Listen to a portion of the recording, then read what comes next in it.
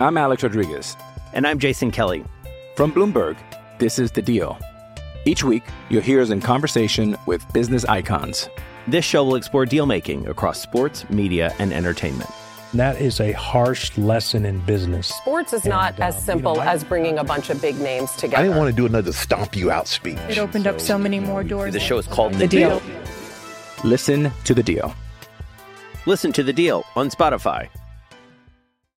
With threats to our nation waiting around every corner, adaptability is more important than ever. When conditions change without notice, quick strategic thinking is crucial. And with obstacles consistently impending, determination is essential in overcoming them. It's this willingness, decisiveness, and resilience that sets Marines apart. With our fighting spirit, we don't just fight battles, we win them. Marines are the constant our nation counts on to fight the unknown. And through adaptable problem solving, we do just that. Learn more at marines.com. Getting recommendations from your friends for that perfect diet might be a big waste of time. The real answer is already within you, your genes. What are the best foods based on your DNA? What foods have the nutrients that you need? How quickly do you metabolize caffeine and alcohol? Don't guess. Use the code VERLANDER for $20 off of a Geno Palette DNA kit to find out how to eat for your genes. It's a blowout, 8th inning, 10-3. Bases are loaded for Verlander, who waits on a 3-0 pitch. He swings, and it's a high fly ball, deep center field. It is gone! Home run! And a huge bat flip to celebrate. All right, Ben, start the show already.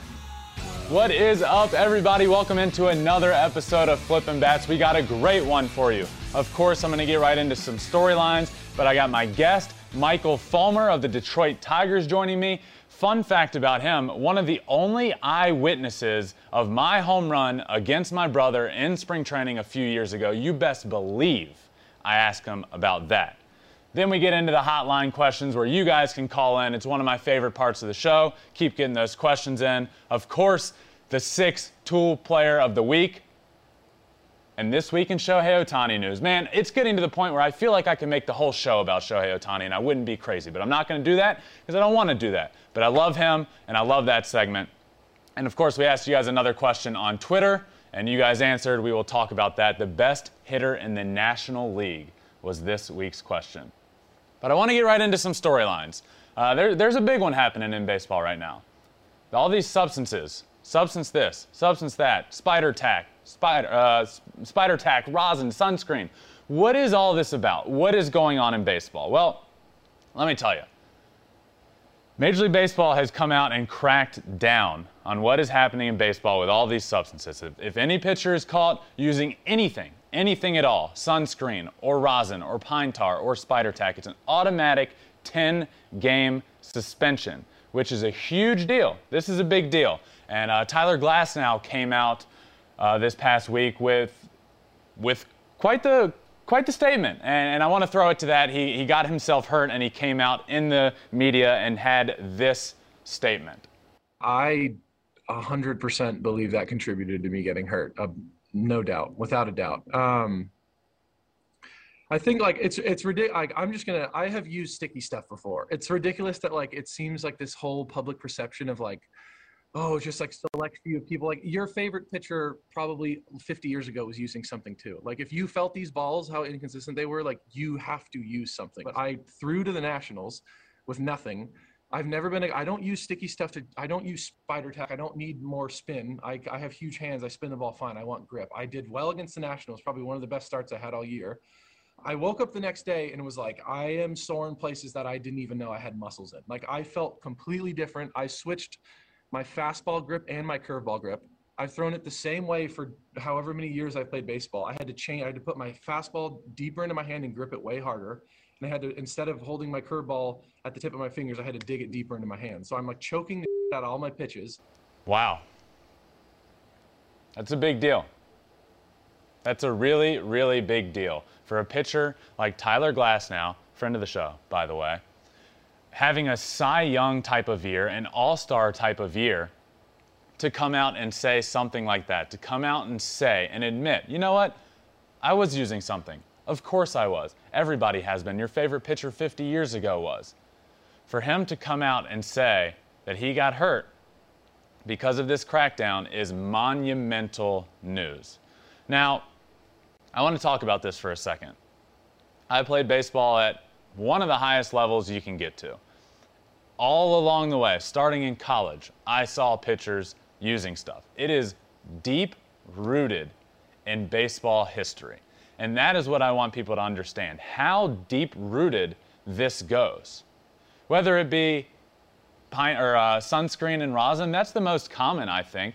The problem and why, you may be saying, well, why is this a big deal now then? The problem is because we've gotten to a point where it's getting out of control. People are introducing things that have no place on a baseball. Spider tack, for instance. It's getting to the point where Major League Baseball had to do something. They had to do something. Now, my problem comes with it being done right now. And I don't know if they knew how deep-rooted in baseball this is, but to come out mid-season and say, we're going to crack down, no more doing this, that is where my problem comes about. Because then you're taking these pitchers that for the last 5, 10, 20 years have been throwing a certain way and putting, certain things on the baseball. Now you're telling them mid-season, you have to stop that. And that's why we're seeing these issues. You may be saying, well, that's ridiculous. How can you not using a substance get you hurt? Look, there's all these, baseball is a game of literal minuscule changes. Minuscule. And when you do one thing different, when you have to change your grip, when you're used to holding a ball one way and then you have to grip it a little tighter, it puts strain on your arm in all different places. I can't tell you how many times I had a problem with my labrum, and whenever it would start acting up, I would have to start throwing a little bit different. And every time I did that, I would feel pain in my arm the next day in places that I never knew I could have pain. This is a big deal to do this mid-season, and that's where my problem comes about. I'm fine with the crackdown. I do think it was getting to the point where pitchers were becoming different pitchers. That's not the point of all this. The point of this is to literally be able to grab a baseball and have a grip on it. But what we were running into is these pitchers getting substances that do not belong on baseballs and turning themselves into totally different pitchers with totally different spin rates, and the baseball doing totally different things. That's where we ran into a problem. And then we come into this crackdown mid-season. It's a really tough position for all involved, but I don't think cracking down in the middle of the season is the answer. But I'm hopeful we don't see more injuries come about from this, but it is a big deal what Tyler Glasnow came out and said, and I'm hopeful. And I think the answer, I think what we're going to see is in this coming offseason, we're going to see Major League Baseball come out with some sort of substance that is cleared by them. This you can use. We know what this is. You're able to use this to get a little bit better grip on the ball, and you don't have to worry about the super slick baseball. That's what I think is going to come out from this. So hopefully no more injuries as a result of this. But I wanted to move on to another storyline, a big one. The number one prospect in baseball is coming to the show, baby. Tuesday, Wander Franco is getting called up. He is baseball's number one prospect. This guy is the real deal. Let me tell you why. One, he's a switch hitter. He's a shortstop, a premium position in baseball. I love that he's a switch hitter. I have like a soft spot for switch hitting shortstops. I don't know why. Shortstop's such a premium position in baseball. To have a guy that's as dynamic as Franco come up and being a switch hitter. Look, this guy in the minor leagues, his minor league stats are insane. Over 333 this season. He's hitting 315 in the minor leagues with 7 bombs already. So he's not the biggest guy in the world height-wise, but let me tell you, this guy's got some pop. He is electric, and no better time, in my opinion, for the Tampa Rays to call him up. He's the number one prospect in baseball. Everyone knows he's coming. We knew it at some point. We just didn't know when. They go on a little bit of a slide. They lose a bunch of games last week. They're still right there in the thick of it, right behind the Red Sox in the AL East. Now what? It's Wander time. And is it his exact impact that's going to make the biggest difference? I don't know. I do think he makes a difference. But the fact that they're calling him up right now says to the whole team, you know what? We're going for it. And we're going for it right now. that is it for storylines for this past week. But I want to get in to my interview. This week's guest is a friend of mine. Played with him in the Detroit Tigers organization. He was a previous starting pitcher, but now an absolute dominant closer for the Detroit Tigers, Michael Fulmer. Fulmer, thanks for joining me, man. I appreciate it. Oh, thanks for having me, man. It's good to see you again. Of course, you as well. Dude, right off the top, I hit you with some trivia questions. We got a leaderboard with Reese Hoskins at the top of it, actually, with 8. So I got some trivia questions to ask you right off the top. You ready? I'm ready. All right, ready? Who was your first MLB strikeout?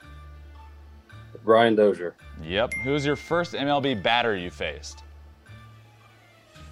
Ooh, Danny Santana? Yes. First MLB home run given up to?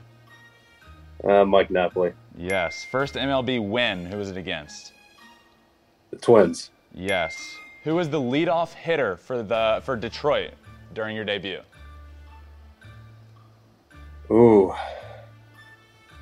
Kinsler? Yes. Number of pitches thrown in your first MLB start? 92. Oh, it's 93. What was your jersey number in your debut? 32. Who relieved you in your first start? Oh. I don't even know. I was, Alex Wilson, maybe? Yes. Where was your first away game? It was in Minnesota. Wow. Wow. That was pretty good. How many did you get? He did get Minnesota. That's 8. So you are now at the top of our leaderboard, tied with Reese Hoskins. Hey, I'll take that all day. Pretty good there. And wait, I feel like we almost need. He got 92 pitches. You threw 93. I feel like that's a tough one, and you were one off. Sure.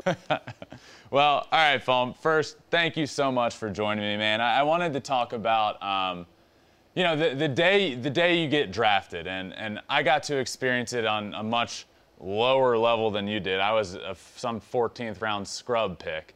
You were drafted in the first round. What was that day like, and what was it like getting drafted in the first round? Man, that was a crazy day back in Edmond, Oklahoma, and I didn't really have any thoughts about where I'd go in after what round or what pick. There were some phone calls, but I was kind of just focused on high school baseball at the time, and you had 2 studs out in Oklahoma anyway with Dylan Bundy and Archie Bradley. We're going to go in the first 10 picks no matter what, either. So watching them. But funny story is we had our watch party at a Hooters in Edmond, Oklahoma. I had all my high school family, everybody there. It ended up being a long night, but just to hear my name called, it was pretty cool. So, and then you get into the minor leagues, which I ask everybody this question because baseball is so unique and everybody goes through sort of a minor league grind. What is one memory or one story from your minor league days that you'll take with you forever, that you'll forever remember? Ooh, there's a lot of them. I think the minor league grind part of it, I was drafted by the Mets, played in Savannah, Georgia, my first full season in low A. Low A Savannah, first full season. And I remember a 16-hour bus ride overnight to Lakewood, New Jersey that we had to take 3 different bus drivers to switch out on that journey. So I'll never forget sleeping on the floor in the bus, one bus, everybody on it. Dude, I just wrote an article about like the minor league grind and sleeping on the floor on buses and, eating PB&Js in locker rooms and all that stuff. But it's funny you talk about sleeping on the floor because that is absolutely a thing that happens, is the center aisle of the bus will be full of guys sleeping with like a pillow in the middle of the aisle, right? Yeah, my shoes were my pillows back then. So, so then you get traded to the Tigers. You're part of the Yoenis Cespedes trade, actually, to the Detroit Tigers. What was that day like for you? I can't imagine. Yeah, I didn't think much of it. We were in Richmond, Virginia, playing the That's where I'm from, Flying baby. Squirrels. Flying squirrels. At the time. I was it was July 31st. I was out throwing my in-between start bullpen, and the deadline time, I think it was 4 o'clock, had already passed, and I was still outside throwing my bullpen. One of the clubhouse guys comes out and gets me, says, your manager wants to talk to you. I said, okay, well, didn't much of it, but MLB Network's on TV. Whole team is clapping, manager walks out of his office, says, well, I guess on. And I said, no, you mind filling me in? He's been traded to the Tigers. I'm like, okay. But it was cool. Everybody's happy for me. It's nice being that's wanting to get traded for. So I was in a good mood the rest of the day, and a couple days later made it to good old Erie, Pennsylvania. Wow. So you end up going to Erie, work your way up the minor league system with the Tigers, and then your rookie season, you become the first Tiger since some guy named Justin Verlander to win Rookie of the Year in 2016. Now, Fulm, I have a question to ask you about a quote that I found of you on my brother. Okay. And it says, I remember back in spring training where I was kind of nervous to even come up to him. He was one of my favorite pitchers in the game. He basically brought me back to his rookie year in 2006 and told me everything he wished he had done. He helped me with a shoulder program, a routine between starts, what he wished he would have done as opposed to what he did. Now, I'm assuming you got some great info out of that, but I'm mad at you for fluffing up his ego that early by the time you got there. That pisses me off. But what did you learn from him? Like, what did you take away from that conversation about his routine and everything he did his rookie year? So the funny thing about that is, one, I don't remember saying it. And two, he helped me a lot as far as the maintenance side of your body goes. He was saying that one thing was that he didn't keep up his shoulder strength or maintenance shoulder program stuff. He really thrived for me to stay on a strict schedule with that, and I still use that same program to the day. He kind of hounded on me to make sure I got my lower body lifts in between starts, just kind of looking out for me. And the funny thing about it now is that I'm kind of seeing that in myself, some of the mistakes that I made when I was younger that ultimately led to injuries, and seeing guys like Casey Mize, Tarek Skubal, Spencer Turnbull does as well. He's still young, and seeing those guys have routines now, and it's something that I never really had going into the big league. So it's real cool to see guys develop routines like that at a younger age. Now that he's moved on to another organization and with the Astros, do you ever reach out to him anymore to ask questions, or have you talked to him since he left?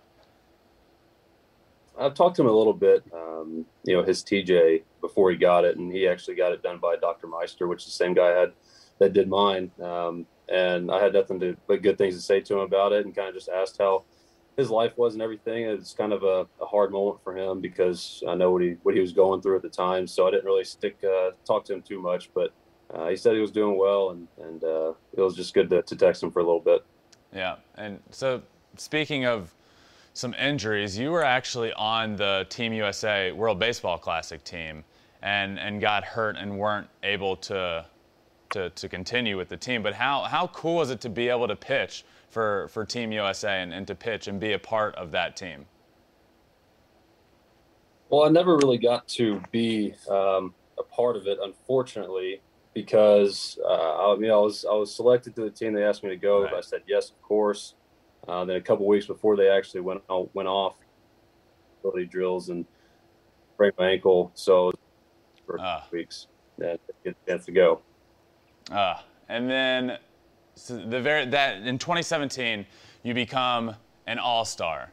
Dude, I just from 2016 to 17 was such a whirlwind for you. I can't imagine how awesome that was, man. I just remember going out and I would watch you. I was especially in 16, I was in the minor leagues, and I would watch you, every single night, and you were just going out and dominating guys. And it kind of feels like you're getting to the point now where you've transitioned and you're actually coming out of the bullpen now, but your stuff seems like it's as dominant as it was then, if not even more so. You're throwing 100. Where are you now compared to then? Do you feel as good now as you did back then, pre all of the little injuries you went through? Yeah, I mean, I feel great. 2016, 2017, go out and perform. You don't have to think about your body or anything like that. You're still younger. Age creeps up on you, I tell you. But it was fun to not have to worry about it. Now, going through the injuries, the body's going to feel the way it feels. It's learning how to kind of grind through it, find a routine, a program that works for you. And obviously, the 2 years of rehab that I had with the knee and the elbow, it turned out well for me because I'm prepared. But as far as the stuff goes, I'm feeling great. I think it's just another year being healthy again, and hopefully it comes. So 2016 spring training, one of the coolest memories of my life happens. I go up to face my brother on a backfield, and the first and only pitch I've ever seen from him in my entire life, I hit a home run. And you were there. You remember this. I can attest. You can attest. You can attest to this. And the situation in minor league backfields is interesting because nobody makes noise. Nobody cheers. That was the loudest I've ever heard a minor league backfield is when I hit that home run. And you were there and can attest to the fact that I'm 1-for-1 with a home run off of my brother. That is correct. And I'm pretty sure I was the one leading the charge with the applause.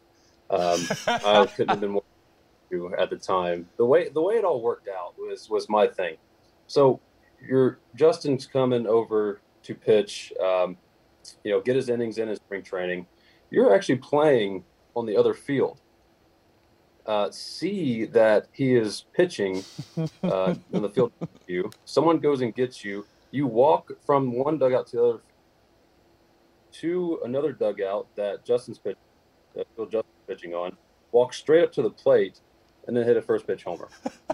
I mean, you can't script it any better than that. That's minor league backfield spring training right there. That is exactly how it went down, because I went up and asked our minor league coordinator if I could go over there, and he literally said, run over to the other field, but don't go out on deck because he won't want to face you.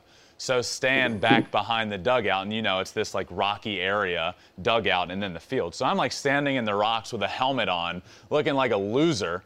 And then the first guy pops up to right field. Justin turns around, and I literally run into the box. And then by the time he turns around, I'm just standing there like I'm ready to hit. And he goes, oh, God.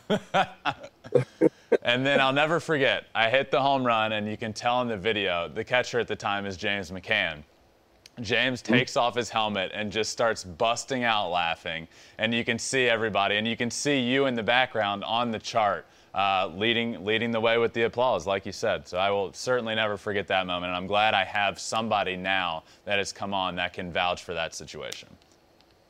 And it wasn't pull side; it was to right center, deep. I mean, it's a good poke. Fulmer, I'm not kidding you. Of every home run I've hit in my entire life, that's probably the furthest one I've hit.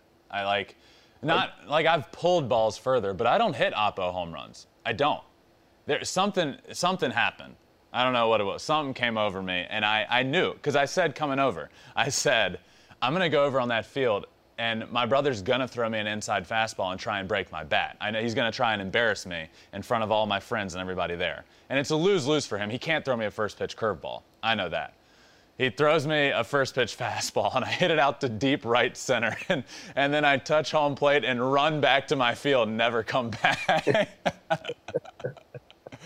Oh, God, I will never forget that. But one thing that I will never forget about you, and I've never heard the full story here, and I've never gotten the full story, so I want to know, what's the deal with the off-season plumbing situation? For those that don't know, until this past year, every off-season, you would go back home and work as a plumber. in the off season. How did you start that, and why did you continue to do it even once you got into the major leagues and had some success? Well, first of all, I actually got the hat on now, represent the company. It was never, I'm not a certified plumber. I'm not licensed, but my buddy, who I've known for a while, he owns his own company out there in Yukon, Oklahoma, and he said he needed some help one day, and sure enough, I went out there, and it's not the fixing toilets and leaks like that that he does on a daily basis. More replacing sewer lines in backyards and PVC and digging and all this stuff. So he just needed an extra set of hands one day, and so I helped him out. It's an all-day project, about 7-8 hours, and that's a good way to stay before you start actually going to the gym and working out. So he paid me in cash, and I enjoyed it at the time, and just kind of something that stuck with me through every off season. There you go, your off-season workout regimen, plumbing. So so you just wanted to stick with it even after you become Rookie of the Year and become an All-Star, you continue to do it. Is it at that point as like continuing to do it as a friend, or are you like legitimately enjoying doing it? This whole time I did think it was on toilets. So now I know that it wasn't. It was like backfield type of work. Yeah. There's some toilets, but not every day. But like I said, at one point it was kind of helping out a friend and just staying busy, back with life before kids. Obviously now I got 2 kids and really don't have the time to do it anymore in the off season, but he was just awesome, helping me out, and just wanted to give him an extra set of hands. So then you didn't do it heading into this season, and then this season's going well for you guys. I don't think the Tigers had a roster that everybody at the beginning of the season thought they were going to compete or win a lot of games, but it almost seems like new manager AJ Hinch has come over from the Astros and now is your manager. What is it? Is there like a cultural change that he's brought to this team, or what? Yeah, AJ's awesome. He's a very knowledgeable manager.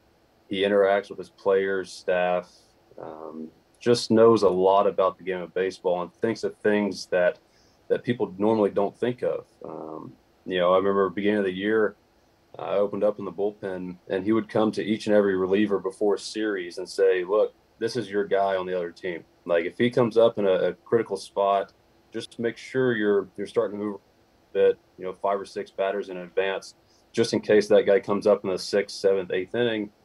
This is your guy, right? We think your stuff plays to this guy better than X player, So I didn't think that was a whole starting staff thing. Like, we got to face everybody 3 times usually. So you have one, but the fact that he took the time to go out to every day, hey, this is your guy, I thought was something kind of really thought out and special.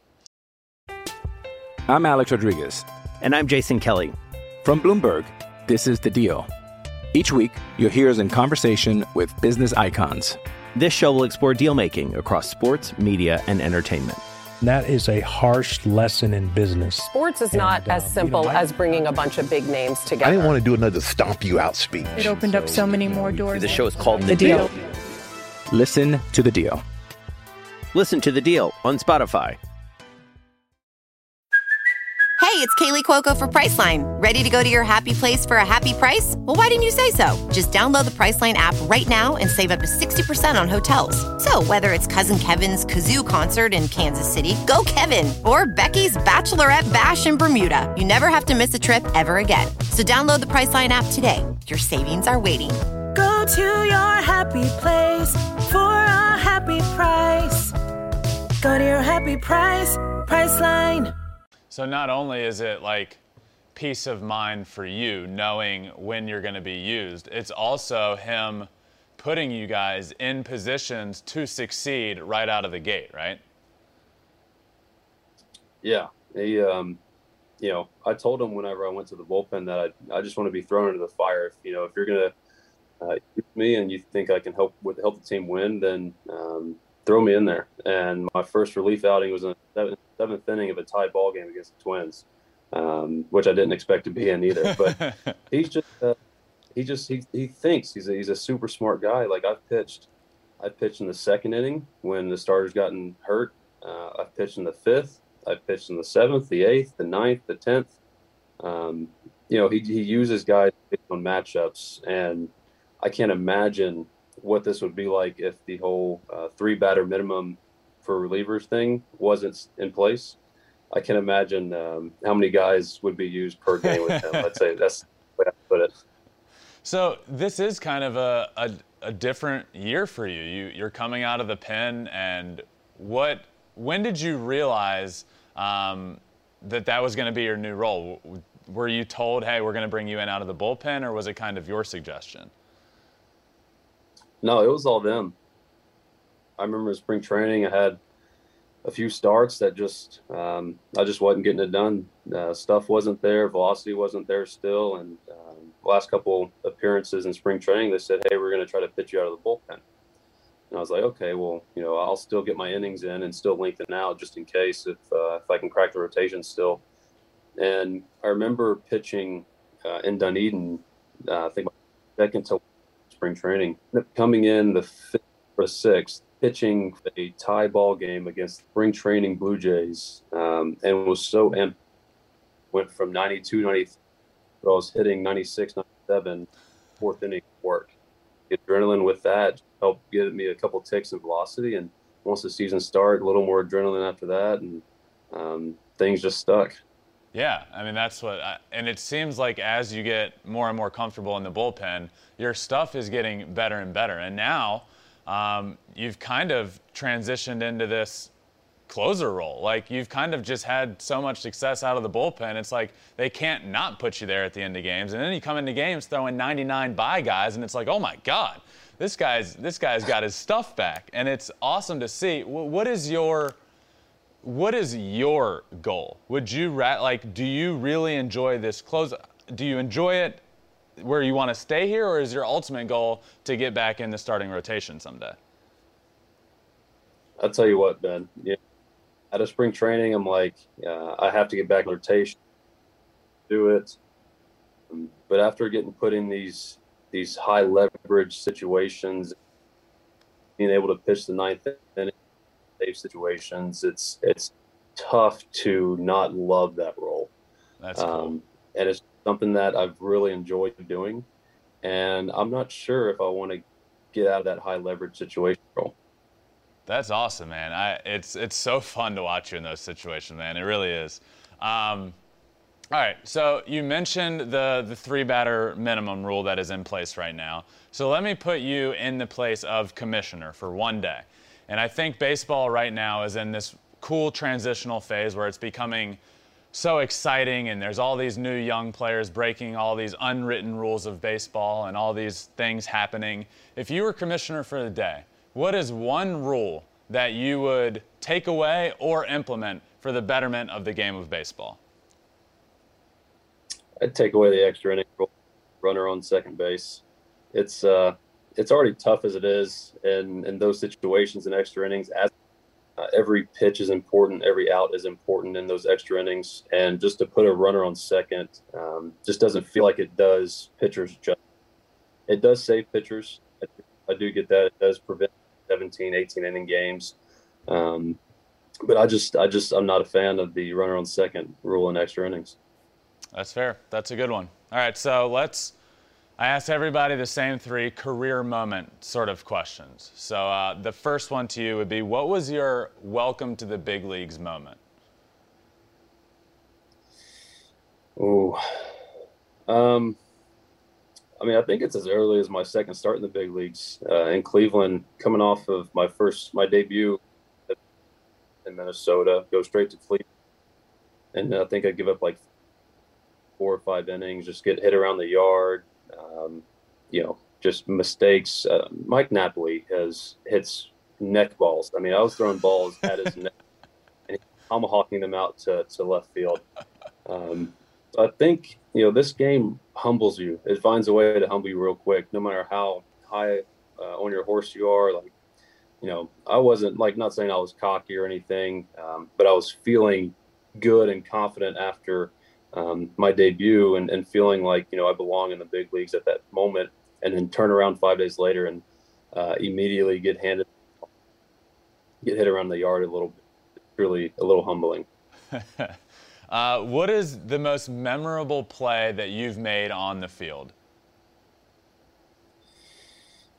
Oh, memorable play?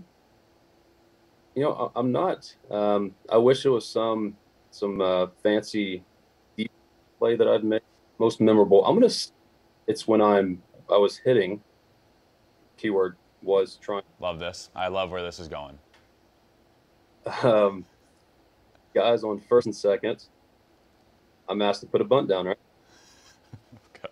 So first and second, you want to bunt the ball toward third base. A little firm, so make the third baseman field it. I look up when the pitch is being thrown and see Anthony Rizzo almost on the dirt of the batter's box. Execute this bunt, what I thought was to perfection. Okay.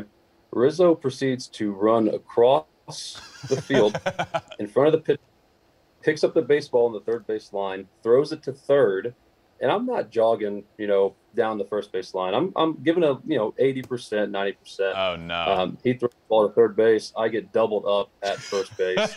That's probably the most memorable play that I've been a part of.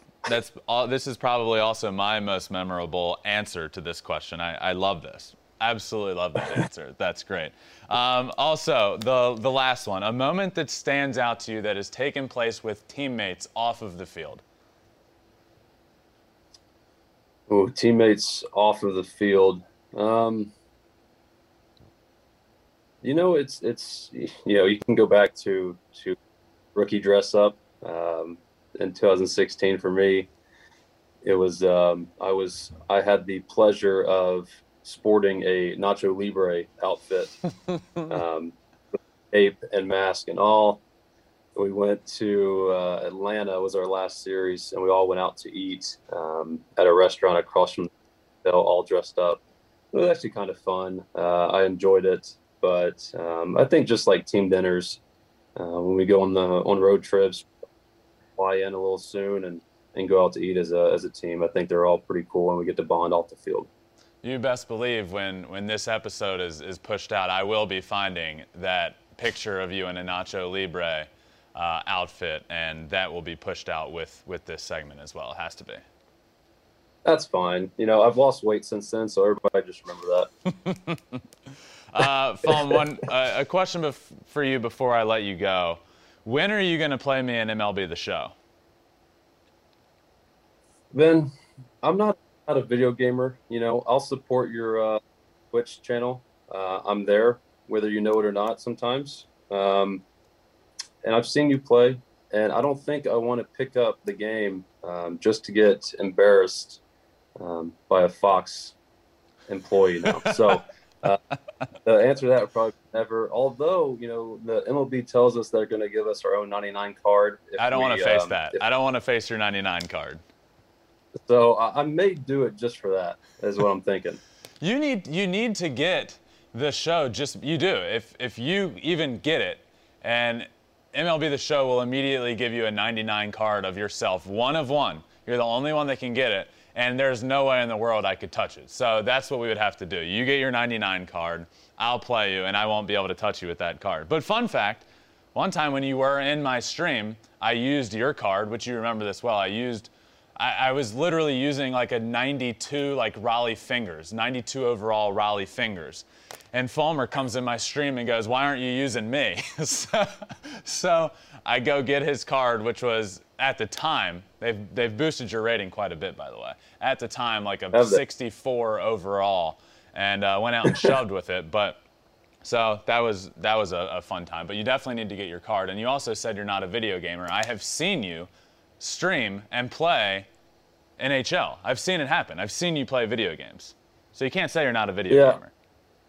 I dabble in NHL. Dabble. A little bit. but MLB I've not. So why don't you play me in NHL then? I'll play you in NHL and you play me in MLB with your 99 overall card. Deal. Head to head, I'll use your whatever, your 65 overall card. You use your 99 overall card, and we'll go head to head. I'm down for that. All right, Fulm, thank you so much for joining me, man. I really, really appreciate it. I'm pumped to watch you come back out of the pen and blow 100 miles an hour by guys. Happy to see you back and healthy, and good luck the rest of the way. I'd love to have you back on sometime, man. Ben, you're the man. Thanks for having me, guys. All right, what a great interview. I wanted to thank Michael Fulmer for joining me again. Look, one thing we talked about was that home run I hit off of my brother. It reminded me, this past week, my brother posted a video of him throwing pretty hard, it looked like. He posted a video on Instagram of him throwing. I screen grabbed that, and I posted it myself. For me, it was really cool to see. I know what my brother has been through. I know how cool, how much he wants to get back, and to see him throwing again was really awesome. So I posted that, and somebody actually replied to that saying Ben Verlander would hit that 410 to dead center, which I replied to that saying 425 with the little anecdote saying it was actually 425. My brother responded to that saying enough is enough. I'm officially requesting a rematch. So I quote tweeted that and said it's on the rematch at bat number 2. So I look forward to that happening. It's 100% going to happen. We're going to make it happen. At bat number 2, I'm 1 for 1 with a homer, so I'm looking forward to a bat number 2. But I wanted to get into this week's hotline questions, one of my favorite parts of the show where you guys call in and ask me whatever you want or voice your displeasure, talk about whatever you want, get any more insight you might want. Call 213-537-9339 to keep getting those questions in. So Rick, hit me with that first question this week.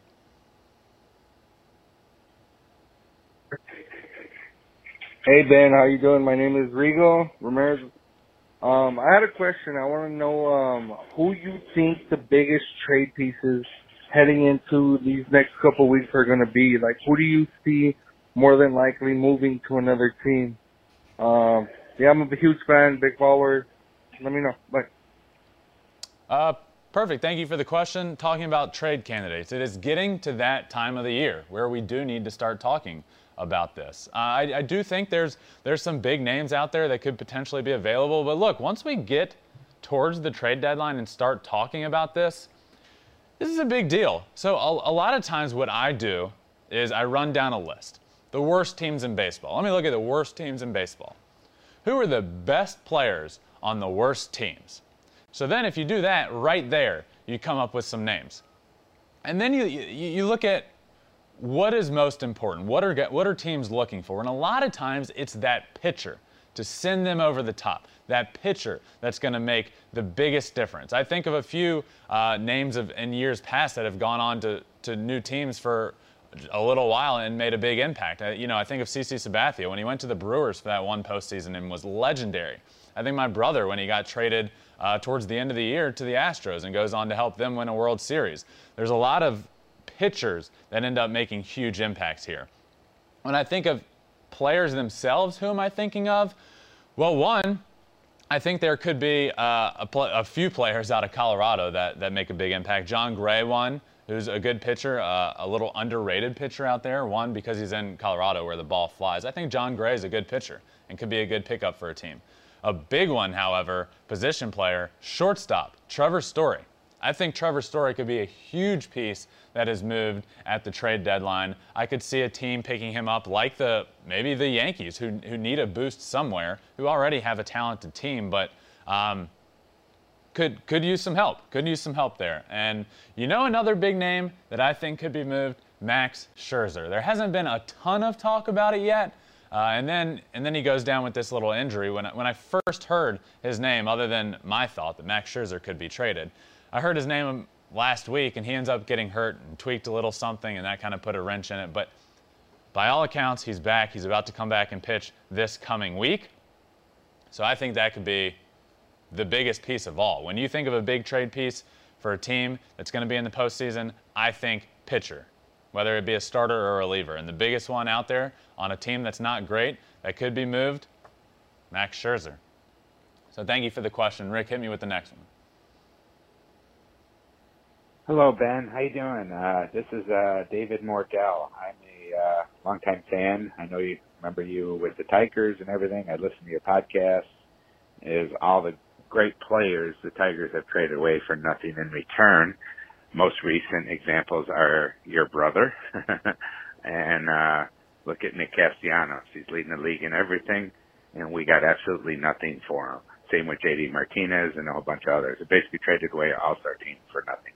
I'm curious on what your thoughts may be with respect to an objective opinion. Is their rebuild working? I think after 6 years of Al Avila being general manager, you would think some of his prospects he drafted outside of Casey Mize and Skubal would be up with the major league team by now. So that's kind of my thought. Perfect. Thank you for the question. It is about the Detroit Tigers rebuild. Look, you say after 6 years or so, a lot of these guys you would think would be in the big leagues. And I don't necessarily know if, rebuilds take time. It doesn't happen overnight. Here's my thing with the Detroit Tigers. They're coming, and you're starting to see flashes of it. You're starting to see flashes of it in the big leagues with guys like Casey Mize, who has turned into a really good pitcher. In the month of May, is one of the best pitchers in baseball. So what you look for when you're in a rebuild is who are going to be guys on our team and just seeing flashes of what could be. All you want to do is see flashes of, can we turn this thing around soon? And more with the Detroit Tigers, you're starting to see it. With guys like Mize, with guys like Skubal, with guys like Matt Manning, who comes up and makes his debut in Angel Stadium the other night and throws great. But what I'm most excited about for the Detroit Tigers' future is Spencer Torkelson and Riley Green. These guys coming up through the minors, they've already gotten moved up this year from High A, which is now West Michigan, to Double A Erie, and they're still raking. These guys are going to be really, really good. Look, I know it's taken time for the Tigers, but you can see it now. You can see it. You can start to see it at the big league level, but you can see it in the minor leagues where these guys that are top prospects are performing. And that's all you want, is to see guys perform, to see guys to continue to move up the system, to see guys like Torkelson and Green have success at High A and then get moved and can continue to have success. That's the biggest thing for me, is once they get moved, continuing to have success. Because that could be a big one. Baseball is very mental. You move up to the next level and you try and overperform and you don't do great, and then next thing you know, you're in a funk and you just stay there. These guys are coming, and these guys are coming fast, and they're performing really, really well. And that makes me really excited for the Detroit Tigers' future. So thank you guys for those questions. Make sure you get them in weekly. 213-537-9339. It is one of my favorite parts of the show because you guys get to be involved, and I love that. But you know what is quickly becoming my favorite segment? My all-time favorite segment? This Week in Shohei Ohtani News. I don't even know where to start this week. Are you kidding me? Look, early in the week, he starts on the mound for the Angels in the first full capacity game at Angel Stadium, because of course he does. Of course the first full capacity game this season at Angel Stadium, Shohei Ohtani's on the mound. Why wouldn't he be? He went out and dominated. He got a win. He threw great. 6 innings, 1 run, and a win. Great stuff from Ohtani there, okay? But then what happens? Shohei Ohtani dropped a hype video to announce that he was going to be participating in the Home Run Derby come July at the All-Star Game. I almost fainted. I almost fainted when I saw this. Look, I'm all on the Shohei Ohtani fan bandwagon. I can't explain to you. I wear my Showtime shirt everywhere I go. I talk about him everywhere I go. I tweet about him every day. I'm obsessed with this guy. I'm not afraid to admit it. I really am. When he dropped a hype video saying he's going to be in the Home Run Derby, are you kidding me? This is incredible. So I was already hopeful that Ohtani would be participating. Look, when I think of Ohtani, what I wanted was for him to pitch and hit in the All-Star game. That'd be my ideal situation. For this to happen, oh baby, this is great. So then the week goes on, and the day he announces that he's going to participate in the home run derby, he hits 2 homers. 2 home runs on the day he announces it. What else does he do this week? Look, 6 games, 6 home runs, 6 innings pitched, 1 earned run, and a win. So in 6 days, he had 6 homers, got a win on the mound through 6 innings, and it's getting to the point where I don't know. This is the most impressive thing I've seen in baseball ever. And I will tell you this. The week that Shohei Ohtani just had is the most impressive week in baseball history. The most impressive week in baseball history we just witnessed out of Shohei Ohtani. He hit a home run in every game besides the one that he pitched in. And the only reason he didn't hit a home run in that game is because he got walked twice. And then the game he did pitch in, he got a win and gave up 1 earned run in 6 innings. Guys, do not take for granted what we are seeing right now from Shohei Ohtani. Do not do it. Because this is some of the most impressive things that have ever happened in baseball. And this week alone, was the most impressive week in baseball history by one player, without a doubt in my mind. So that is it for this week in Shohei Ohtani news, and I can't wait till next week. On to the poll that we asked you guys on Twitter, which we've been doing weekly, so if you don't follow Flippin' Bats Pod on Twitter, make sure you're doing that, because we're asking you guys a poll weekly, and then we discuss it on the pod. This week's question, who is the best hitter in the National League? We gave you guys 3 names, Jesse Winker, Fernando Tatis Jr., and Ronald Acuna. And then, of course, the someone else category. So we asked, you guys answered. Let's take a look at who won the poll. The winner, by a good bit, Fernando Tatis Jr. with 36.7% of the vote, Ronald Acuna with 28.2% of the vote, Jesse Winker with 17.8% of the vote, and someone else with 17.3% of the vote. Now, what I like to do is talk about that someone else category at first. Who is in that someone else category? I think Nick Castellanos is there. I think we could have gone with either of those guys in the graphic, Castellanos or Winker. Both of them are absolutely raking and are absolutely one of the best hitters in the National League. Another name that I'm assuming got some votes, Juan Soto. Look, I know Juan Soto hasn't gotten off to the hottest of starts this year and isn't having the best year, but when you think pure hitter, who is the best pure hitter?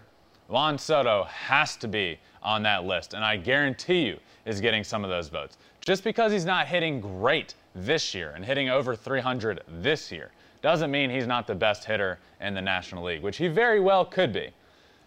But I look at the results of what we have between these 3 guys. Fernando Tatis winning, Ronald Acuna second, Jesse Winker third. I feel like a lot of these guys are getting votes because of the hype around them. Look, Fernando Tatis, I believe, is the most electric player in baseball. He's great. I don't know, when I think of who is the best pure hitter, who I'm taking in the National League. Full disclosure, when I voted on this poll, I voted for Ronald Acuna. I voted for Ronald Acuna. I don't even really know why. I think I could have gone with any of these guys, to be honest with you. Now that I look back, I don't know. I feel like I could have gone with any of these guys, but I'll tell you who's not a wrong answer, Nick Castellanos. When we're talking best hitter, make it very clear, this isn't about who's the best player. I think the best player right now, Fernando Tatis, wins even more so. But when I think of just pure hitter, this is a tough question, man. This is a tough question. I like the results of this. I like the results. Fernando Tatis winning with 36.7% of the vote. Face of baseball. Ronald Acuna coming in second. Another good poll. Another good poll. So if you guys aren't following this week, or if you're not following Flippin' Bats Pod on Twitter, make sure you're doing it for the weekly poll questions, because we're asking you guys weekly some sort of question, and then I bring it back up on the show. But let's get into this week's 6-Tool Player of the Week. This week's 6-Tool Player of the Week is Joey Votto of the Cincinnati Reds. Let me talk to you about Joey Votto's week. Not only did he come back from an injury and just start raking, couple home runs this week. The guy still bangs. That's Joey Votto's thing. That's the Reds' thing. Votto still bangs. And he absolutely does. Comes back from injury, starts raking again. But, as I always say, it's not stat-based, really. Six-tool player of the week, of course it helps if you hit well, but it's not necessarily stat-based. Joey Votto was on first base this week.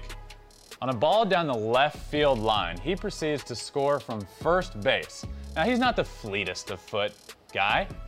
I think we know that. He's not the fastest guy in the world, but he scores from first base, slides in safe, very close play at the plate, gets up, super pumped up. He's yelling at the guy that hit the ball, pumping him up, pumping up the crowd, super energetic. It was awesome to see.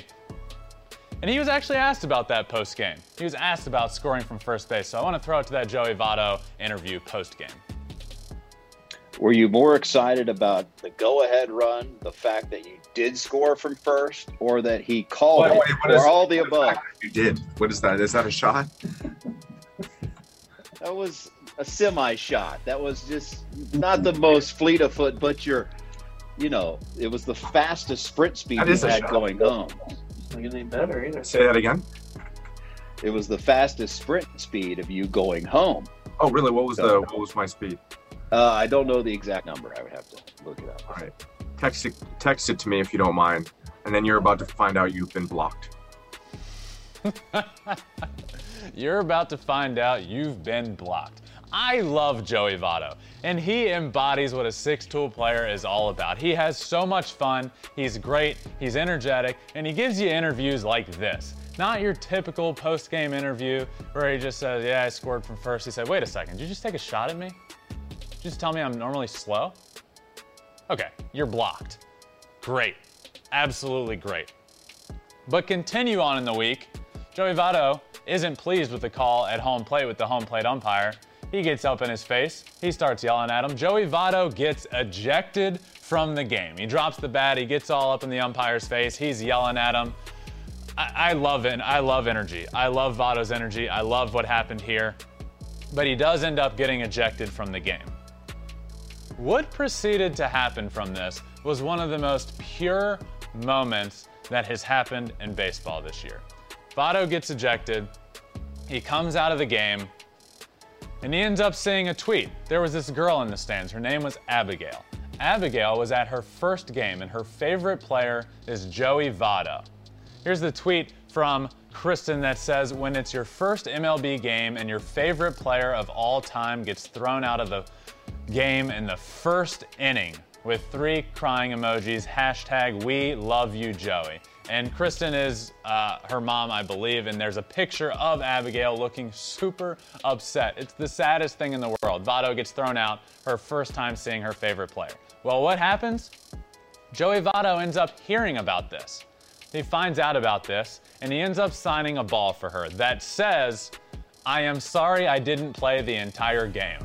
Signed, Joey Votto. So Kristen tweets again and says, I have an update on the sad Abigail situation. It took a couple of innings, but she eventually cheered up with some popcorn. And Joey Votto is so kind.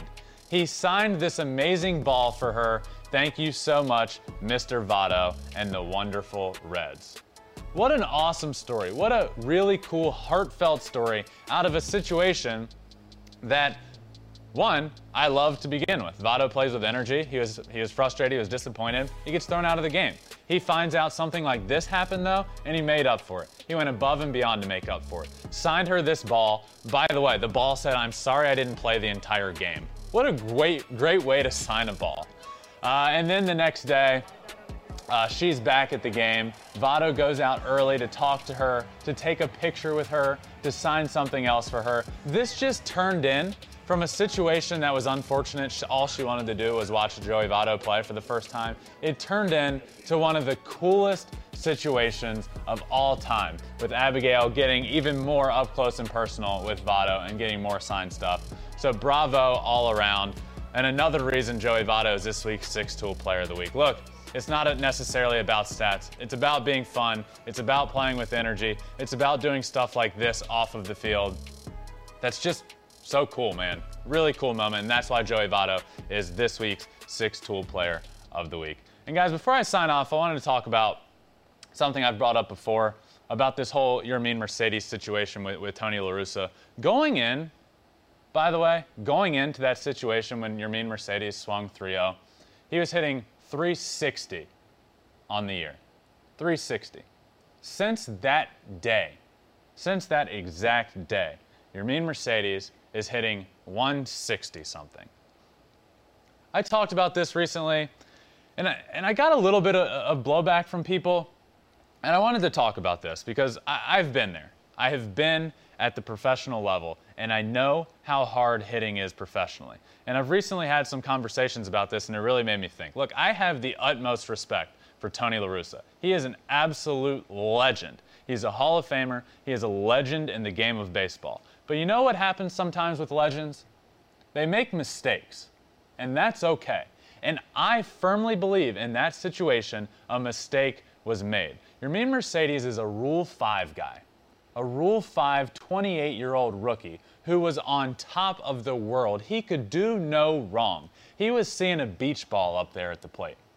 I promise you, it looked like a beach ball was getting served up there. Tony La Russa comes out in the media the day he hits a 3-0 homer and says, he was wrong for this, he messed up, I will be handling this. That was his first adversity that he faced from his own manager. All he wants to do is make his manager happy and make him proud and do good things on the field.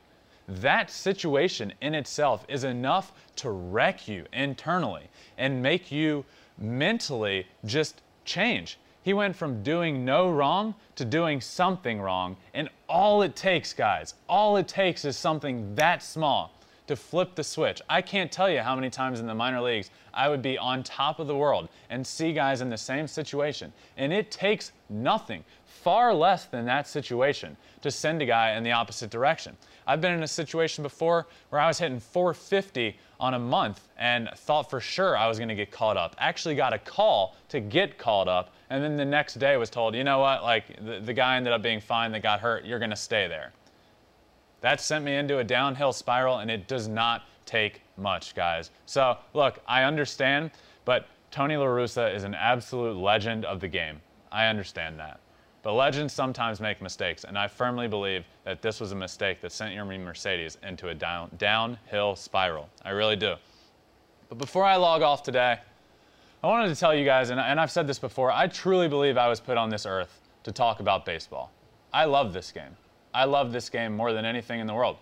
And I truly believe I was put on this earth to talk about baseball. And when I get some messages like this one that I got from Joel this past week, I wanted to read this to you.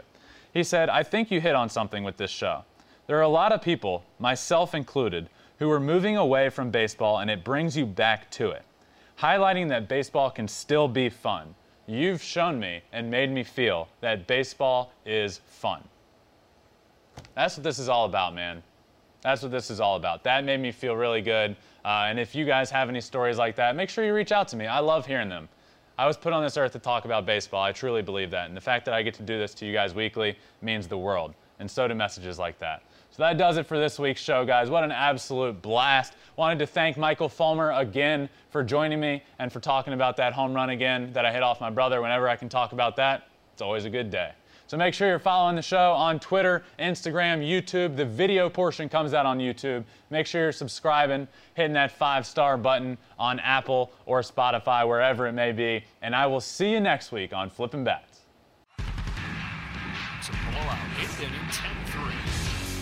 Bases are loaded for Verlander, who waits on a 3-0 pitch. He swings, and it's a high fly ball, deep center field. It is gone. Home run.